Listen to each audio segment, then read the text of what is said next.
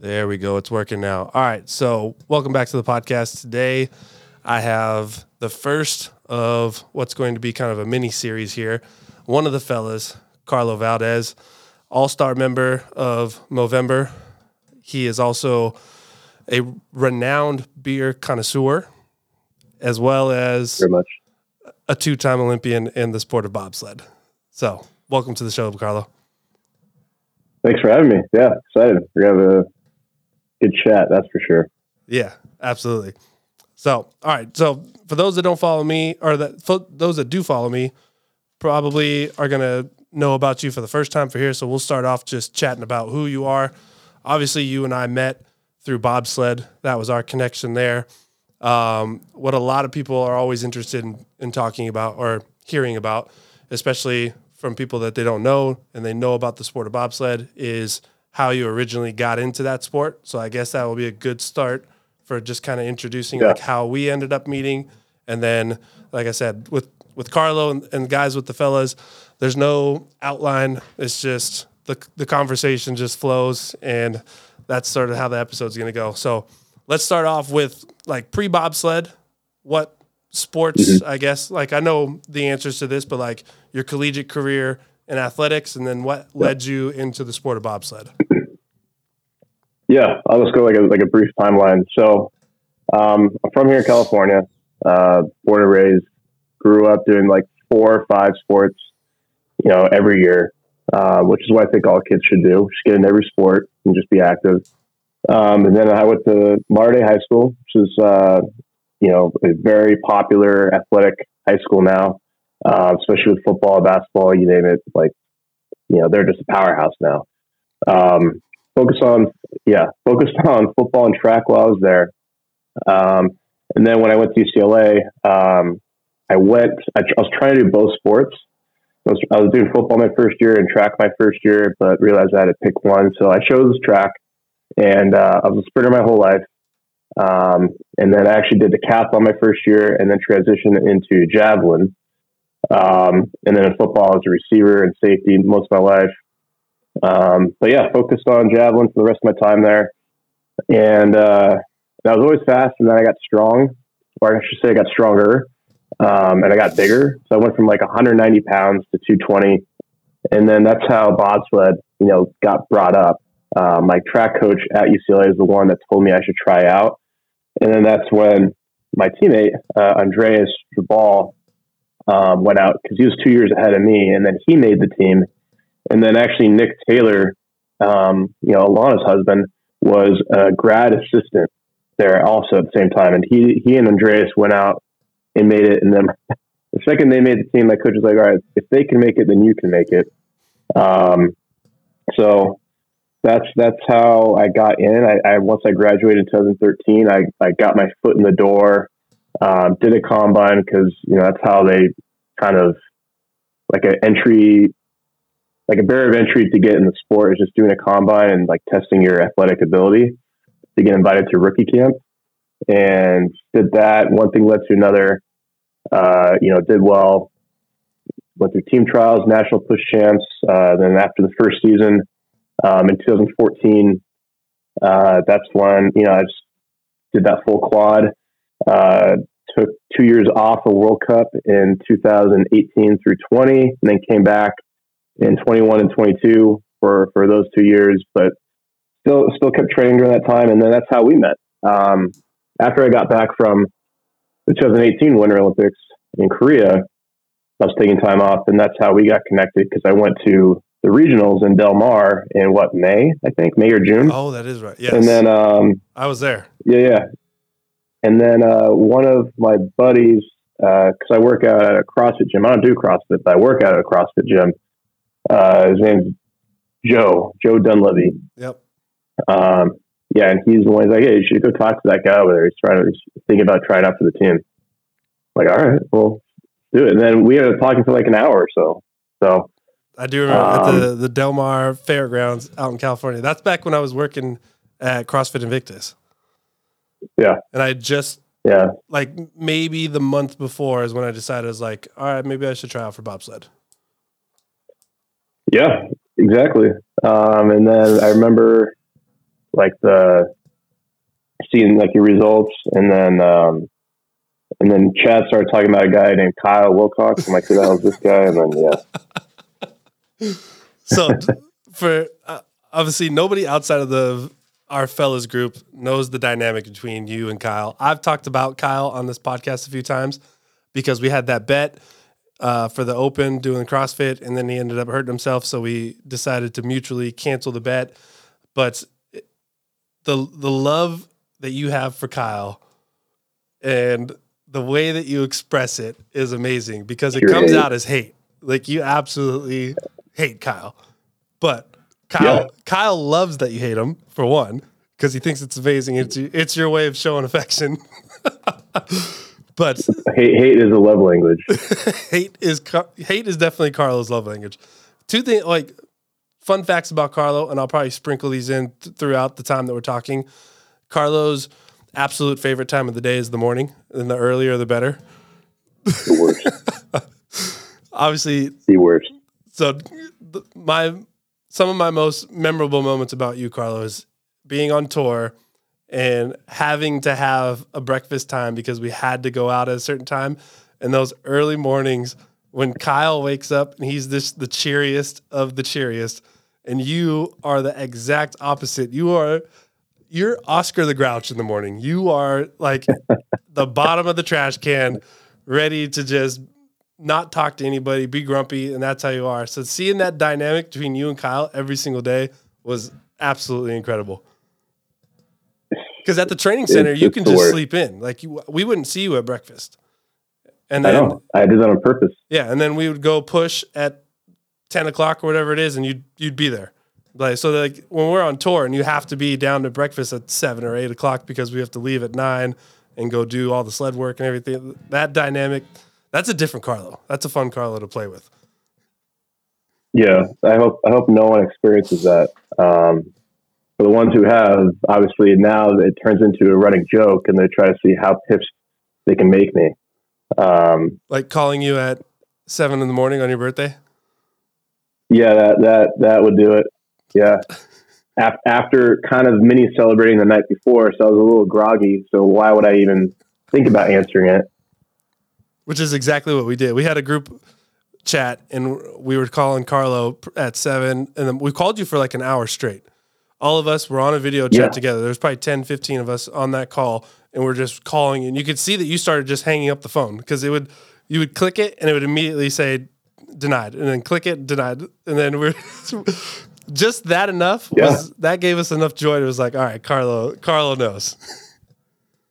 Yeah. It was just, for people who don't know, it was my birthday last week, and they tried to call me, and I saw the calls. I mean, I put it on do not disturb after like a few calls, and I went back to sleep. I'm a hard sleeper, so. But I appreciate it. I know I appreciate it, and that was my way of showing the love, is by clicking deny or decline. That's all we needed. We're like, all right, he saw it. That's all we needed. Yeah, I called him later that day. Yeah, he did. One thing I want to get into is like your Olympic experience. The 2 times that you've been were drastically different experiences. Obviously, because we had the COVID Olympics, this past Olympics, and the one before that was a much different experience.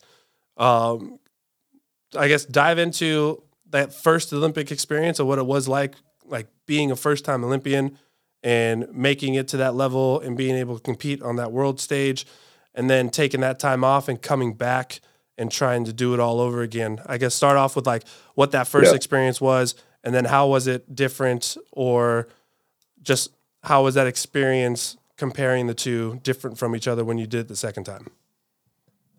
Yeah, it's a good question because people ask that a lot. So 2018 in Korea was like any normal Olympic experience that you hear in the past, where, there's obviously pre-COVID, everything was open. It was a ton of fun, a huge experience for me, like a lifetime dream finally coming true, and everything that people have said before, saying what it should be like happened.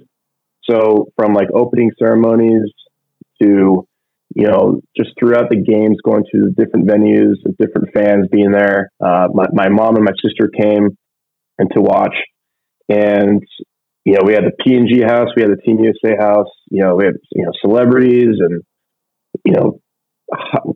big time names showing up to these events and watching. And then honestly, this is the coolest part was, the whole country of Korea was so like pumped for this. Like they would come to every event and sell the place out. It didn't matter what it was. It didn't matter if it was speed skating or, slalom events, downhill or freestyle or bobsled. It didn't matter. They're packing the house. And it was very, very cool to see. And it was just, that's like, one of the best experiences I've ever had, especially the opening ceremonies. Now, fast forward 4 years later, during COVID in China, very, very different. And it kind of sucks. I say this a lot because I hope for the first time Olympians that were there, take another shot at going for 2026, because the Olympics in China were nothing like what it should have been. It just felt like another World Cup event with COVID, as like, still going on. So there's no one really there at the venues, besides like workers, volunteers, coaches, athletes, things like that. Maybe other athletes from other villages. But very, very, very few fans. And, for someone like me, and I'm sure you feel the same way, and a lot of other people feel the same way too. Like I feed off the energy of a crowd, which is why like going to Europe is so awesome, because people love it there. People love winter sports. So having that dynamic not there, we were forced to adapt to that and find a way to rise our level of performance. In my case, it just means more caffeine, but yeah, just the whole, like, besides like the racing and the like practicing and just going to the venues and stuff, it just sucks that, those first time Olympians couldn't experience, what Olympics should be, because it was way off the mark. Now, nothing against China. I thought China did a great job hosting, given, COVID protocols and what the IOC put in place. But man, yeah, it's just unfortunate how different the two Olympics were. That's a lot of what I've heard as well. Obviously, like we had you, Hakeem. Were you guys the only two returning Olympians for this past games? Everyone else was first-time Olympian? For the guys, yeah. And like Hakeem said the same thing. And then poor Josh, he had to stay behind for like 2 weeks before even coming to China, because he tested positive while we're at the holding camp in San Diego, in Chula Vista. So he couldn't even come with us from LAX for those first 2 weeks, couldn't even walk in the opening ceremonies.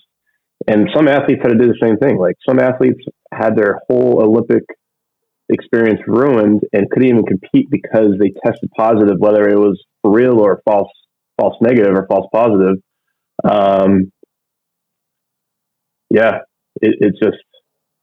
It wasn't the same feel, and it just sucks for people who couldn't even compete because of that. Especially in the summer games and when it was in Tokyo in 2020. Like it was just brutal. Right. And then that Olympic experience from the first Olympics to the second, after your first games was over, was your plan always to take 2 years off and then come back? Or were you like up in the air on whether or not you were going to come back at all? Yeah, it was always to keep the door open.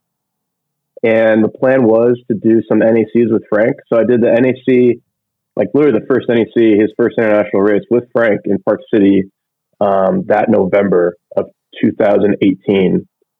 And I just trained for 3 weeks for that. I was kind of like off the couch, but I mean, I still had like residual, training from the previous year, because it was so close. It was like only 6 months apart, 8 months, whatever. Yeah. So So I still had something left at least, and we did pretty well. Like we were sitting third after the first heat. I think we ended up getting sixth out of like 25 sleds. There's a lot of sleds in that race. And then I wanted to do another one, but just couldn't make it work for that year. And then I was coming up for nationals the year after, right when COVID happened. And it got canceled. And I was literally driving up as they canceled. I got the email, like landed in Albany. I think Frank did pick me up. And as we're driving up, like that's when they announced it. So I kind of just, enjoyed my weekend there, I guess. two days just with a few guys, just kept up, like held up in a house, and we were just drinking. That's all we could do. Yeah, because that kind of sucked. It just sucked. But yeah, that was always the plan, was to come back full time. I just didn't know when, but COVID kind of opened the door for saying, hey, I can actually work remotely and compete and train in Lake Placid if I wanted to. So I want to say it kind of expedited my decision. And then the other thing too, that really sucked, and I know you felt this too, everyone felt it, how we were robbed of our, world championship bid in Lake Placid for 2021. Yes. Like we were 100%. We had an opportunity to do well. Yeah. Out of those 4 years, we only ended up having, I think, 2 World Cup races. No, 1 World Cup race. Mm-hmm. Because of COVID. Because COVID came in and shut everything down. We were supposed to have World Championships 2021, and all the guys were jacked for that. Everyone was like, that was the most important thing for us that year, regardless of how any other race went. It was, we're going to show up on our home turf and do well. And then we got robbed, and then it was back-to-back World Championships in Altenburg, which is the worst bobsled city in the world. There's not a worse place. Yeah. There's great fans. It's nothing against the people that live in Altenburg. It's just Altenburg itself is just the worst stop on tour every single year. Plus the track itself, it's a difficult track. You get beat up, and then really you don't have the greatest food. You're eating doner kebabs every day just because you need to get some sort of calories in. Otherwise, you're going to just shrivel down to nothing. And there's no Wi-Fi. Yeah. You're on the border of like Germany and Czech, and there's just it's the worst stop on tour. So we definitely got robbed from that World Championships, which was a big deal for all of us. One thing I wanted to touch on too, and we'll kind of lead this into like the post-Olympic career for you, is there's a lot of people and a lot of athletes who experience some sort of like post-Olympic slump. And not necessarily just like physically or anything like that. It's just like they've achieved this goal. It was the main goal that they've set out for their life for however many years it was. You had a plan where you knew you were going to take some time off, but then step back into it at some point in time. So after that first Olympics, did you happen to experience any type of slump? And then after this last Olympics, have you also experienced any kind of slump where it's like, okay, everything's done, what now? I mean, no matter what, at the end of each season, especially in bobsled, because of the amount of beating we take, there is like a drop off. And I don't want to say like depression, but it almost feels like it, because you're trying to maintain a level of performance so high that obviously you can't maintain that. And once you know mentally that it's done, you just crash. So 18s was pretty significant. I took like 2 months off completely, and I got really sick too. Like I got extremely sick, just because that's what happens. And then didn't know what I wanted to do. I knew like I needed to find like something that was going to work towards a career. So I fell into financial services on accident, and I'll go into that a little later, like what I do now. But then after getting out of it, like mentally, like I started feeling better, say after a year of not sliding, I was feeling better. So it does improve, but initially there is a big time slump, in my opinion. Doesn't matter who you are. And then after, say, China, after I got back from China, again, same thing. And jet lag really like took me over. I think second day, I was actually pumped. I thought I was going to beat it. I went to bed at like 10 p.m. and thought I was going to like wake up normal time. And I ended up waking up. I set no alarm. I woke up at 5 p.m. the next day. And yeah, it was bad. And then also I was just like it prolonged everything. Like had a little slump again. And like, you definitely feel it, especially for the months after. You're still a little hazy mentally. Because again, being in the sweat beats you up. So after a few months, you kind of start feeling like your normal self again.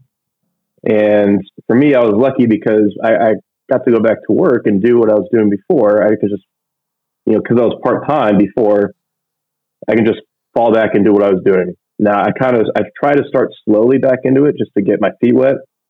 But because of like the conversations of people wanting to know how Olympics went and, conversations in the past of like them not becoming clients, but they want to become clients now, it took my mind off of a lot of things, which is a good thing. And it was good for business, but then, it would just I still felt the effects months later, but now like I'm in a great spot and, got good momentum in the business again and full time and stuff. But for other athletes too, it's just what I want to do is help them transition out of whatever they're doing or help them figure out what they want to do. Because again, I was in the same boat.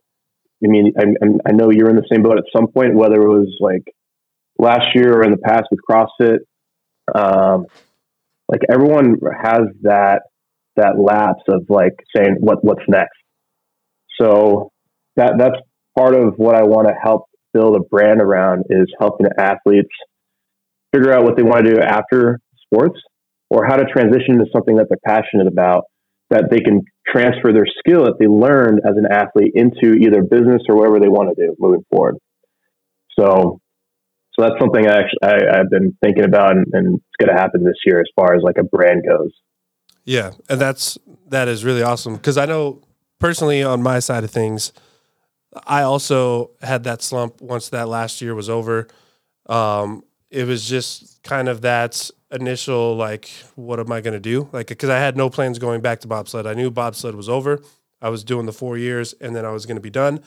And also that mental side of like not trying to be at peak performance for 2 months straight, week in and week out, and then not having anything to do. Like you kind of get into this place where like you almost feel like you have to find something to do, or otherwise you're just going to explode because you've been trying to operate at such a high level for such a long period of time. And then all of a sudden it's like literally just done. And then there's nothing left to do. Yeah. So that slump there is something that is very interesting on like how people kind of handle that. You've kind of handled that by transitioning into work and taking some of the stuff that you've learned from being an athlete and incorporating it into what you do as a profession now. And then knowing how that affected you personally and going through all that. Now you've got like your brand and things that you're trying to do and help other athletes kind of transition. I know some people got hit much harder than others. Like for you and I, we knew once bobsled was over what we were going to do. Like I had my businesses. I knew I was going to transition back into that, but I still wasn't prepared for just like smacking that wall of like, I have nothing to do. Like, even though I had a ton of stuff to do, it just felt like I had nothing to do. So going through that experience yourself, I think is great that you have that insight to be able to help other athletes transition out and kind of start something. But I know other guys on the team specifically that I've spoken to, like they didn't know what they were going to do. Like they didn't know if they were going back. And then once they decided they weren't going back, they had no clue on like what their next step was going to be. And they hit that kind of slump, hit them a little bit harder. So what are some things that you've done from like your post-sliding career now as a financial advisor? Like what are some of the things that you've taken from your athletic career and being able to perform at such a high level on a physical standard and kind of like mold that into building up a successful career post athlete? Yeah. I mean, honestly, the biggest thing is, we have an advantage over everyone. We really do. Who wasn't an athlete or didn't, have that same experience as like, say a brotherhood or trying to get to the next level or the highest level of your sport, or whatever it is you're doing. Cause you have the same mindset. It's all about mindset. Whatever I was going to do, it's always about being the best at it.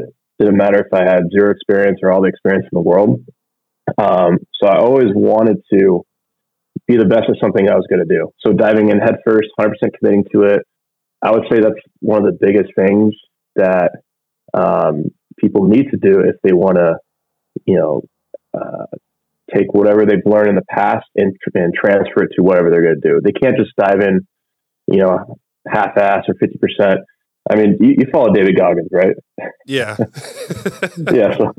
So one of my favorite analogies that he has is like, if someone asked me the other day, like, how do I commit to something? You can't just go in, dip your toe in the pool, see how cold it is. You can dive in head first, like, that kind of speech. So that's like the best way I can relate it to. There's no substitute for hard work either. Like the amount of work you put into something, you want to be rewarded for it. So that's the other reason why I went into like entrepreneurship and being 1099 and being a business owner is because you are rewarded for the amount of work you put in. And you know this, any W-2 job, I'm not saying like it's bad, but I'm saying like you're just stuck and you can quickly become unmotivated in those spaces. Right. But if you pursue something and, you see that there's a problem, with something that you're passionate about, then you should create a business that helps solve it. And that's gonna take everything that you learned in the past and put it into that. And you're going to find a lot of gratification in that. And you're going to be motivated to build it. So that's definitely one thing, a couple things that athletes should do 100%, because again, we're ahead of the curve and we should be putting everything we've learned towards that.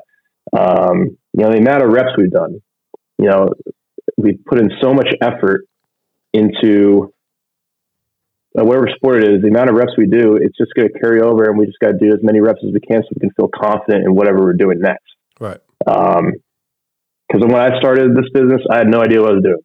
I really didn't. I sound like an idiot.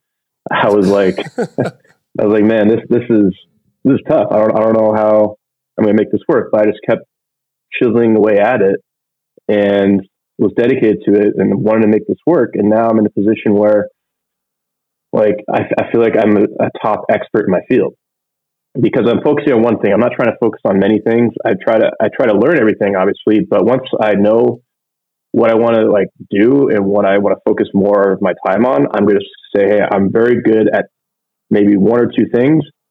And if it's something else that a client wants to talk about, I mean, the cool part about financial planning is I can literally point them in other directions because I've met so many people and networked with so many people. I'll say, hey, you should go talk to this person. You should go talk to that person. Or if they're not looking to get in the industry, I'll say, hey, if you want to look into going into another industry, go talk to that person. So it's all about connecting people. I was always like adding value to whoever I talk to. So just as long as I'm doing that, I feel content. That's helping someone out, even if it doesn't directly help me. So, and outside of that too, we set goals, right? So same thing, you set goals in business, you make up a game plan or a blueprint, and then you execute it. Same thing. It's like a program, right? Say, hey, I got 6x6 today at 180 kilos. All right. How am I going to do that? How am I going to prepare for it? How am I going to recover after? It's the same thing. You have a blueprint, you got to execute it. And another thing too that I would say that has always helped me is never being complacent. Always having to prove yourself, whether it's just to yourself or if you have to prove yourself to others, fine. But never being complacent and always like working on something and being a student of whatever you're doing and knowing that you don't have all the answers. So that's also helped me, and just being you. That's another big thing. People think they have to become another person.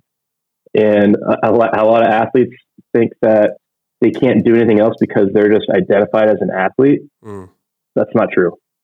Like you can easily transfer your identity into something else and continue to be yourself within that space, where a lot of people think they have to become someone else. That's not true. I fell into that trap, and then I realized, like, this is stupid. This is not me. And I became myself, and good things started happening. Right. So yeah, never lose who you are. Like, always be yourself in whatever it is you're doing. Damn, that's incredible. Yeah. I think like everything you're saying there, being able to take those intangibles from being an athlete, moving it into business. I do agree. I think athletes make not only the best employees, but I think they make the best entrepreneurs or people that have had to go through some sort of high performance output and know how to deal with those stresses and push themselves on days that they want to and days that they don't want to. I think that is what helps people kind of break past the others that have, like you said, like the W-2 mindset of like, you're stuck there. No matter how much harder you work, your W-2 says you're going to make this many dollars per hour, per year, et cetera, et cetera. So, all right, switching gears. Fun facts about Carlo. I want to know, I know what the number used to be, but I want to know what the number is now. How many individual type beers have you checked in on the Untapped app? Man, we're approaching 3,500. 3,500 different types of. So it's not like Bud Light, Michelob. Like, Carlo is a beer. Different names. Yeah, everything. Carlo is a beer connoisseur. This guy knows head brewers across the country. Apparently he's got $1,000 bottle of beer. That's the only one left in the world that he's just got sitting in his room. He's in different groups where people can trade beers and do all this stuff. We took a trip actually before last season started where we all went down to Boston. We took this little 8-seat Cessna plane from New York down to Boston, got in a car, drove an extra 2 hours to this brewery to just get 2 drinks because they limit how many beers you're allowed to have. So they give you a ticket, all because they had one specific type of IPA on tap that weekend. So we all made a trip specifically to go do that. Carlos was like, we have to go. This is the King Julius with 3 S's. It's going to be on tap. We have to go. They never do this. Triple J. Yeah, Triple J. No, they don't. So that's the type of King Triple J. Yeah, they never done that. So that's the type of beer concept. So 3,500 different types of IPA, stouts, all sorts of whatever. You've checked in enough beers where you have like a special account on that app now, don't you?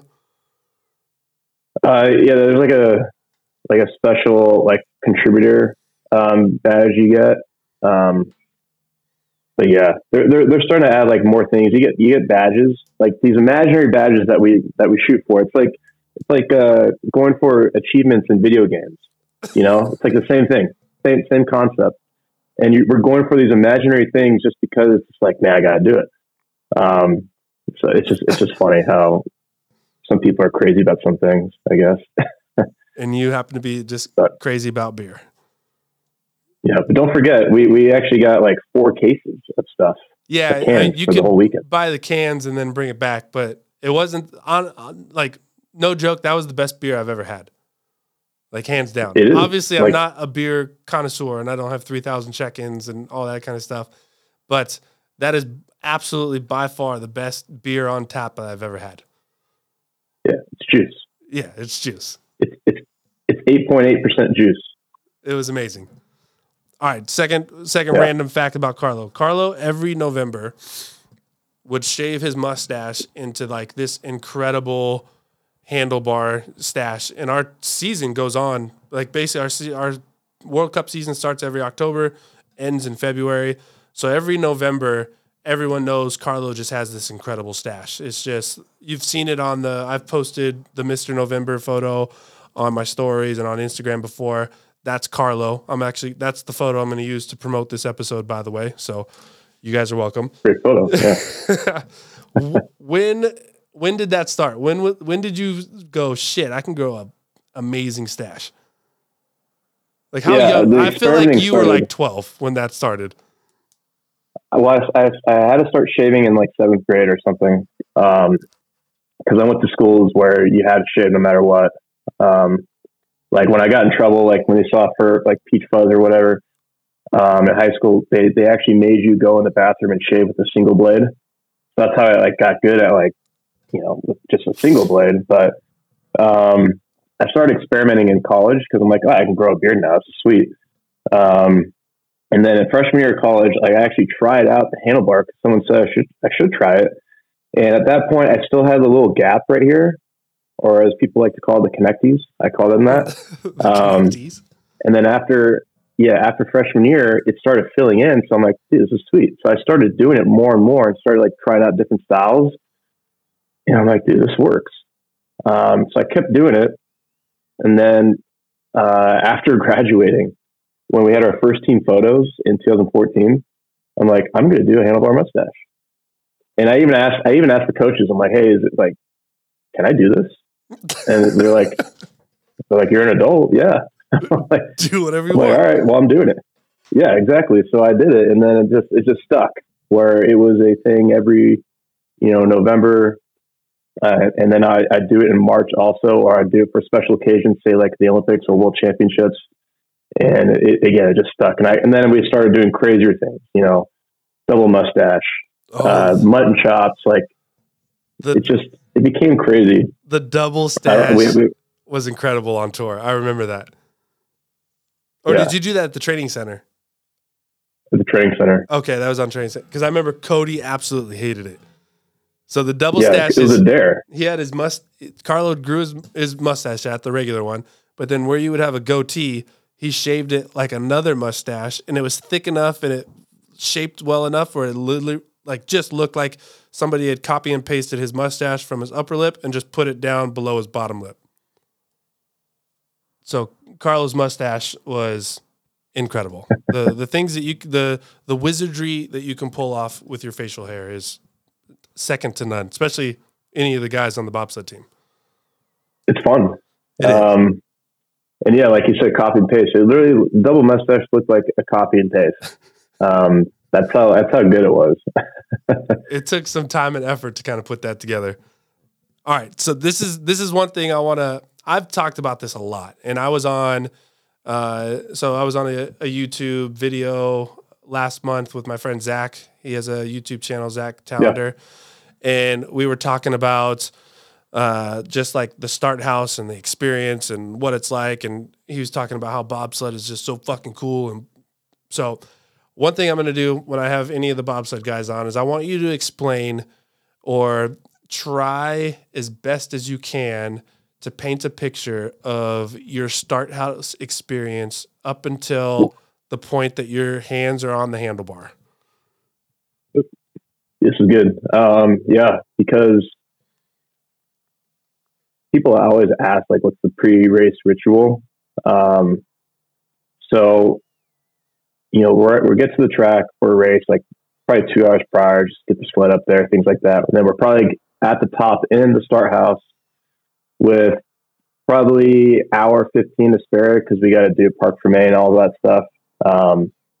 So once Parc Fermé is done, now it's like, that's like the 45-minute warning before the race starts. So now it's like, all right, let's get get outside our minds right now. So you start or continue your warm up. And for me, I'm listening to the metal, hardcore, metalcore, like deathcore. I'm listening to the stuff that just gets you amped. And that's pretty much like everyone has their own separate routine. And once you get in the start house, it's just everyone's got their headphones in or whatever. And everyone's just like doing their own thing, like either in the corner, like just staring into nothing, or everyone's like grunting or yelling. And it's just pure, just male dominance. I just want to call it that. The amount of testosterone that's in one of these start houses. Yeah. it's wild. So, and then on top of that, people are taking caffeine. They're putting on like, you know, Tiger Balm. Like they're putting on like these muscle rubs. You know, like to get your muscles on fire. There's Red Hot. People like Red Hot. Like for me, I didn't need that stuff. I was an Atomic Bomb guy. Yeah. So that stuff, like, it's all a mental game. Whether it helps or not doesn't matter. It's all mental. So if you think it helps you, then it's probably gonna help you. 100%. Yeah. So for me, I would take a lot of caffeine leading up to it, and I would space it out too. So I'm not like going too crazy. But like before the first heat of the race, I'm at like 800 grams, sometimes even 900. I'm close to a gram, and then from there, like I'm like grunting. I'm like just like under my breath, just like kind of yelling, like just like getting myself psyched out, and like people are going crazy in there. The Russians yell, and by the way, like the smell, man, the smell is horrible. It's just imagine, but you don't care. No, you don't. The best way I can describe a start house smell is like you had a football practice. Like as long as you played on grass, you'll understand this. You had football practice on grass one day when it was raining and everything just got wet. And then you go into the locker room and you left your cleats and your pads in the locker room and you came back the next day. That's how every start house smells. It just like you could tell like there's a lot of just sweat and residual like just stank that's in your bag. That's because these start houses aren't big. It's not like everyone like it's basically imagine like a very small locker room with no lockers. It just has benches. Everyone's got their gym bag with all their stuff in it. And you're literally sitting shoulder to shoulder with everybody. Sometimes there's not even place to sit because the start houses are so small. So it's like Team USA is like shoulder to shoulder with Canada, shoulder to shoulder with Russia and Latvia. Like everyone's sharing the same space. And like the smell in one of these houses is just, it could be awful. Right. I like how you said like you would space out your caffeine. This is Carlo's definition of spacing out. He started this off by saying, okay, 45 minutes is when we're going to get started. So that means like sometimes Carlo will sip on like an energy drink as we're like doing Park for May, which is like us basically getting the sled ready. So in a 45-minute span, you space out your caffeine intake from 0 to 8 to 900. That's not spacing out, Carlo. That's just... Some people don't have 900 milligrams of caffeine in a week.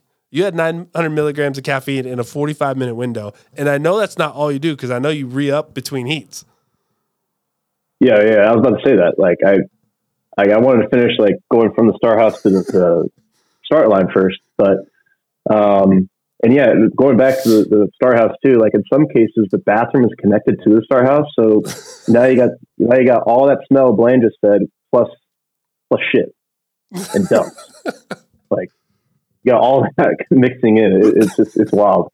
But yeah. So once we're like 5 minutes away from us, like going, we got all of our gear on. We're all ready to go. Like our jackets, things like kind of like in track where you go out in your sweats to make sure you're staying warm. It's the same thing. We go out to the start line, making sure we're warm.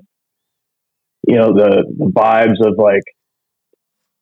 You about to like blast a push bar are still very high. Like everyone's still in that mindset. And once we get the sled to the line, we have coaches helping us get the sled to the line. They don't want us to do any work, which is what it should be. And then once the light turns green, it's just like, I want to say I almost black out every time because I'm just like, all right, push bar, like hear the cadence and just blast it. And then from there, you do so many reps that you don't need to think about anything. Like you're like a machine at that point where you know what you need to do. You just execute it, and that's it. And the next thing you know, you're in the sled. It takes a little bit to get to that point. For first year people, like when I'm my first year, I had to think about everything. So I had to like I try to be outside my mind, but at the same time, like okay, I got to make sure I do everything right. But after that first year, it's just I didn't have to think about anything because we've done it so many times, so many reps. So So yeah, I mean, once you get down to the bottom, like you kind of like unwind a little bit. You're like, all right, like first heat out of the way, let's go back up, do it again. And yes, I re-up on caffeine in between those heats, and I do another full heaping scoop. So I go from like, the 800 within an hour, 45 minute span to another like 300 or so, maybe sometimes even more. So now I'm at over a gram of caffeine. For the Olympics, I took like 1.3 grams. I started crying in 2 weeks. So yeah, because you start thinking about other shit. But yeah, it's just that was my edge. That was why I knew that worked for me. And whenever I say it to other people, they think that their heart's going to explode. Now, I never felt that, but I will say this: the come down afterwards could be brutal if you didn't drink enough water. But because you're burning so much those days, I drink like 2 gallons of water on race days. Yeah, because you have to. Yeah, you definitely do. It's not just 5 seconds of sprinting and going for a ride. Like it's a 5 seconds of sprint, and then you're in like a fight. Like it's like the amount of wear and tear that you can take in just a single run, especially like depending on what track you're on, like you're in a legitimate fight. Like you're holding yourself as hard as you can, trying not to move. Plus you're just getting slammed around going, almost 90 miles an hour on most tracks, plus on some of them. So it's a lot of work on the body, and like you're amped, and like you said, caffeine's going high and burning the calories and everything. You have to drink a ton of water. I've seen you hit with some bad come downs. Oh yeah, I've had some bad ones. Really bad. I'll show you my worst one. First year in the sport, 2014. We're in Koenigsegg, and rest in peace. This is when I was like trying to. Yeah, well, it'll be back. But I was still trying to figure out like my pre-race kind of caffeine intake. So I tried something different that day.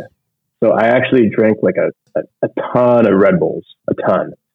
So I had like a normal size Red Bull as like my Parc Fermé drink. And then throughout the race, I did a mini pack of 4 Red Bulls. So long story short, like I felt like bad jitters before the second heat. And then after the race, like, man, I had like those, I had the chills big time. Yeah. Big time. So I was at dinner that night, like just try to like have like an internal conversation with myself saying, just don't die. Like just breathe. Like you're fine. Like I was having that internal conversation with myself, like saying, dude, we'll be fine. Just eat. Like just, I was at dinner with like 2 hoodies on. Like I literally had 2 hoodies on. People are like, dude, are you okay? I'm like, I'll be fine. Just let me eat. That was easily one of the worst come downs because I thought I was going to die. Like Alex Harrison also asked Jimmy about Alex Harrison and Winterberg in 2014-15 World Champs. I know this. I've heard this story many times. He literally overdosed on stims. Yes. like he was walking through the hallway after the race, like shirtless, going like, oh, hot flashes, like. And then Dr. Byrne quarantined him for like a day or two, saying, "Hey, don't go in there." He was so zapped, absolutely zapped. Yeah, so I finally figured it out. I found a good range. Pre-workout's the way to go. Don't overdo energy drinks. Energy drinks will make you feel that jitter, that bad jitter. Now that you bring that up, like the powder is definitely the way to go. It's just because you don't have to also take in so much liquid with it at the same time. Like you can kind of control how much you're drinking. Like if you drink 4 Red Bulls, that's a lot of liquid that you're drinking down with that caffeine. But that reminds me, I don't know if it was the year before you were there or the year you came back, but one of the Korean pilots, Wong, we were in the start house and he had one of those big Red Bulls, like not the regular size can, but the next size up. Yeah. So he starts like drinking that during Parc Fermé, like in his warm up, and Like he downs the whole thing, goes out, warms up, comes back inside, takes another one of the big ones, pours it into a shaker cup, and then put pre-workout into the Red Bull, drank all of that before his first run, came back, and before his second run, drank 2 more of those big. So he had 4 of the big Red Bulls plus I remember, I know Kyle was there because Kyle and I were watching this happen. Like, this guy's going to die. Like, he just mixed Red Bull with his pre-workout and he's chasing it with more Red Bulls. But that's like, that's legitimately how a start house is. Like, it's hard to explain because if you've never experienced it, it's like trying to explain what a bobsled ride is. Like, if you've never experienced a bobsled ride, there's nothing you can do in another sport that mimics what a bobsled ride is like. Like, it's kind of like football, but it's not. It's kind of like track, but it's not. Like, it's not. Like, there's nothing you can do to mimic it. There's also nothing that we can really do that paints an exact picture of what a start house is like, because in my experience of sport, like even in football, like in a locker room, it's not the same thing as a start house because you're not in the same room with like your competition, and it's not like, and it's also a very close knit community. Like everyone knows each other. All the athletes are like cordial and friendly with each other and everything until it becomes start house time. And then everyone's like, fuck you guys. Like whatever team you're on, like that's the team that you're on. But it's just, so like, let's say there's 20 sleds in a race this day. That means you're going to have 4 people on each team. So you're going to have 80 dudes in a room. Everyone's pre-workouting up, warming up, but it's like the most like just diesel of humans that you've seen as well. Like everyone in there, 215, 220, 230 pounds, just monsters of humans sitting here. Just the amount of energy that you could feel in one of these start houses is incredible. And then you got guys like Carlo down in 1.5 grams of caffeine. People have the weirdest little quirks. Like first time I saw that, like we just said, they put pre-workout mixed in with their energy drink. I've done that, and let's just say, like, oh man, if you haven't tried it before, I would recommend trying it because on a day that you're about to like go for a PB or something, like don't just randomly do it. No, and build up some tolerance too. Like just don't do it cold turkey, because that, man. Let's just say you become very happy in a very sick way. Because you're like, this is amazing. Like, it's like a drug. It's like a drug. It's like an upper. Like 100%.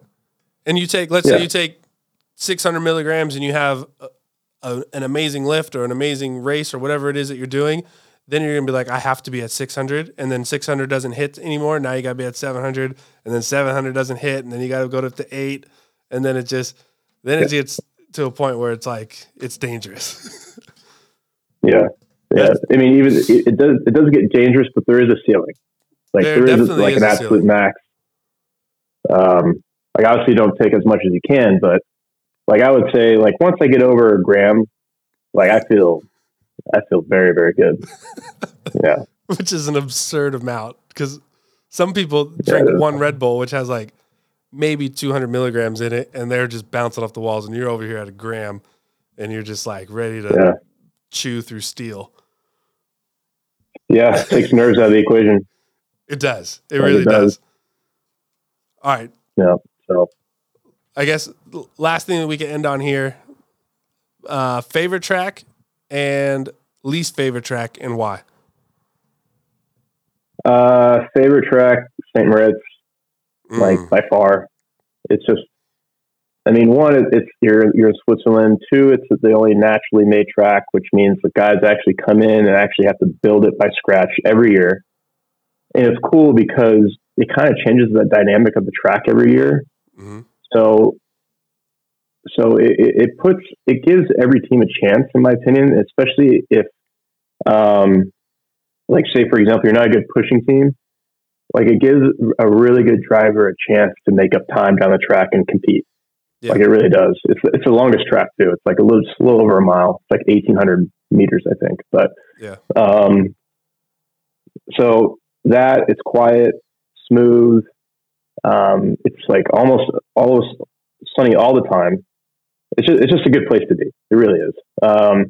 Worst track we've already discussed it. It's Altenburg. Altenburg is the worst track. I think that's going to be everyone's answer. It's just like you're in this tiny little East German town, and like it's a dead zone. There's no Wi-Fi. There's no service. If you do have service, you have like 2G. That's like the highest you get. And then the track is hard enough as it is. Like, it's a good track if it's driven correctly. It's actually very nice, but a lot of pilots have a tough time. So, I've crashed there. Like, I think I've crashed there 4 times. Like, more than half my crashes have come at Altenburg. So yeah, it's just, man, it turns you into a different person. That's for sure. It changes you. Altenburg changes. The longer you're there, the more crazy you get and more anxious you get. And again, nothing to do with the people. The people are great. The fans are great. You're close to Dresden, so you get a lot of the Dresden crowd over down there. But at the end of the day, the whole environment just sucks. Yeah. And wait, was that a 3-part question, or is that just worst and best track? Just worst and best, and why? I mean, those are my answers. Yeah. St. Moritz is by far the best. I've never been in St. Moritz and had bad weather. It's always, obviously it's freezing cold, but it's always blue skies and sunny. The track is great. It's like just a great place to be. The hotel that we stay at in St. Moritz is awesome. Great food. Everything you could ever want is there. Yes. And then the exact reasons with Altenburg, I've never seen a good day's weather in Altenburg. I've never had a good run. Like, I've had good runs, but I've never felt good after any of the run. Like, you just always feel like you're getting your ass kicked, and that's like, so doing that 2-spot, definitely. Yeah, you feel like you're just getting just left hook, right hook to the head every single time. Like, Altenburg is such a rough track that they made that last season before the Olympics, they made a crash compilation, and it was like a 4-minute video just from that 1 week. It wasn't like what happened throughout like a period of time. It was just 1 week of training and races. And it was just carnage.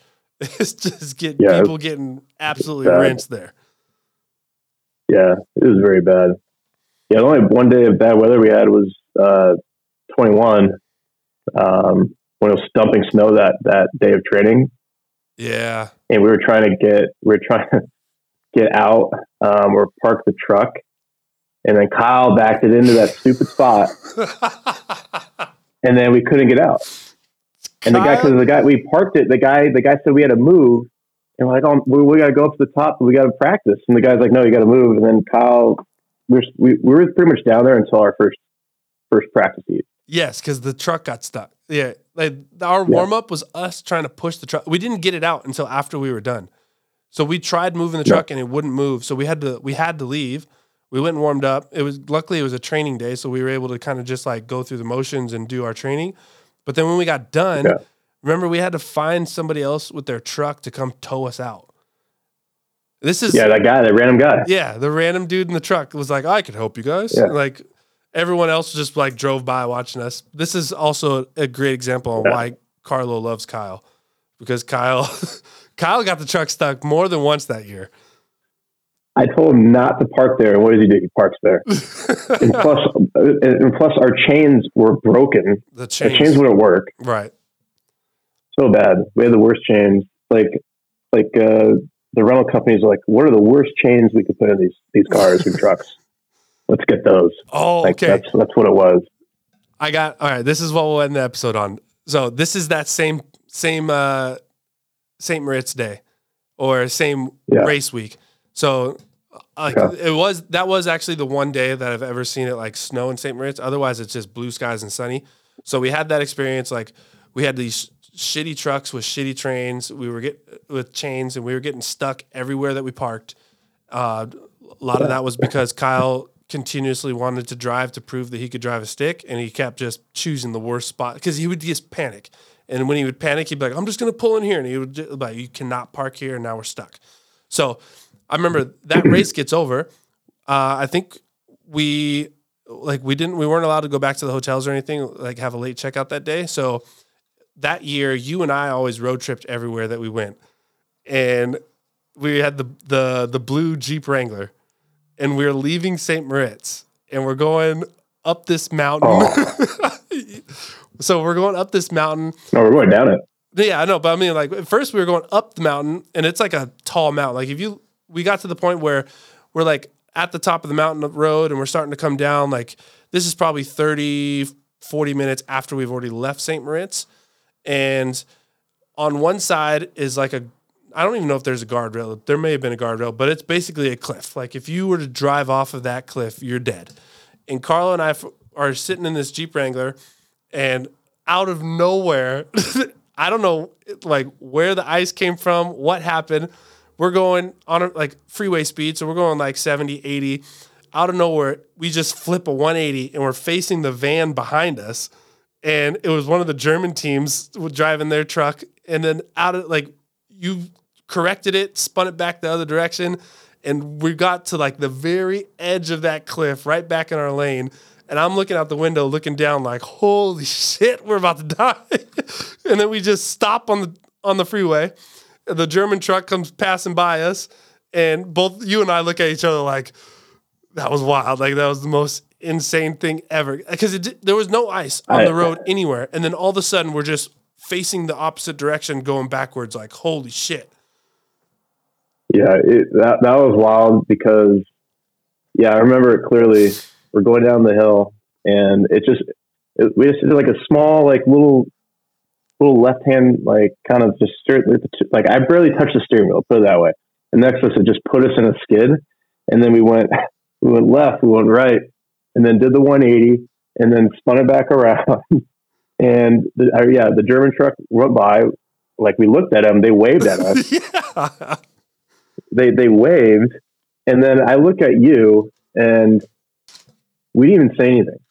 We're just like, I was in shock. And then I put it, and then I was in shock too. And we put it back in gear, and then literally like a second later, once we started driving again, I'm like, dude, like. We almost just died because there was no guardrail. It was just a ravine, and it was a deep ravine. It was huge. Very deep ravine. And it's just funny because like, it's like one of those like we didn't talk for like that initial moment. Is like we made eye contact. Like, we almost died. Yeah. And then it was like 4 hours later, we stopped at the rest stop, and that German team was there. And remember, I don't remember who was driving, but I remember you asked him, was like, did you guys see it? And the German guy was like, yeah, we thought you were just having fun. We're like, no, we almost died. That was at the track the next day. Yeah. Okay. Because they're just like, we just thought you were having a good time. No, we almost died. Like they all started laughing. Like, no, dude, like we were fucking out of control. Luckily we took that, those driving course or driving lessons in ice, like when I first started the sport. Otherwise, we wouldn't be having this episode right now. That's for sure. Yeah, no, definitely not. That was one of those wild moments. And then there's like another time too. We went from, wherever we were coming from. I think it was the same trip. Because it was snowing. It was snowing the whole time. It was from St. Moritz to Koenigsee, and we were going through Germany, and it was just snowing. Is that when I got hypnotized? Pitch black. Yeah, you're just like this. Like I looked over, and you were just like staring blank into the snow. And it was kind of like going like in warp speed, where the snow is just coming at you in pitch black. Yeah, with cars in front of you. Everyone was going slow, but it was just. Yeah, it was mesmerizing. Like you just get lost in it. I do remember that because I remember you said something and I was just like, I blacked out. Like if anybody's drove in the snow at night and you just like you have your headlights that make the snow look bright and you're just driving forward and it's like that. Like you've seen it on like YouTube or whatever. It's like the continuous video of like the snow just flies past the windshield and it's all looking the same. Yeah. And like I remember, I just was sitting there. And just staring. Yeah. And then you asked me, it was like, dude, are you okay? And it like woke me up and I didn't realize I I don't even know how long I was sitting there. It felt like forever. But I was just staring at the snow. Yeah. I got totally hypnotized by it and didn't say a word for probably 2 hours and just stared forward. Probably. Yeah.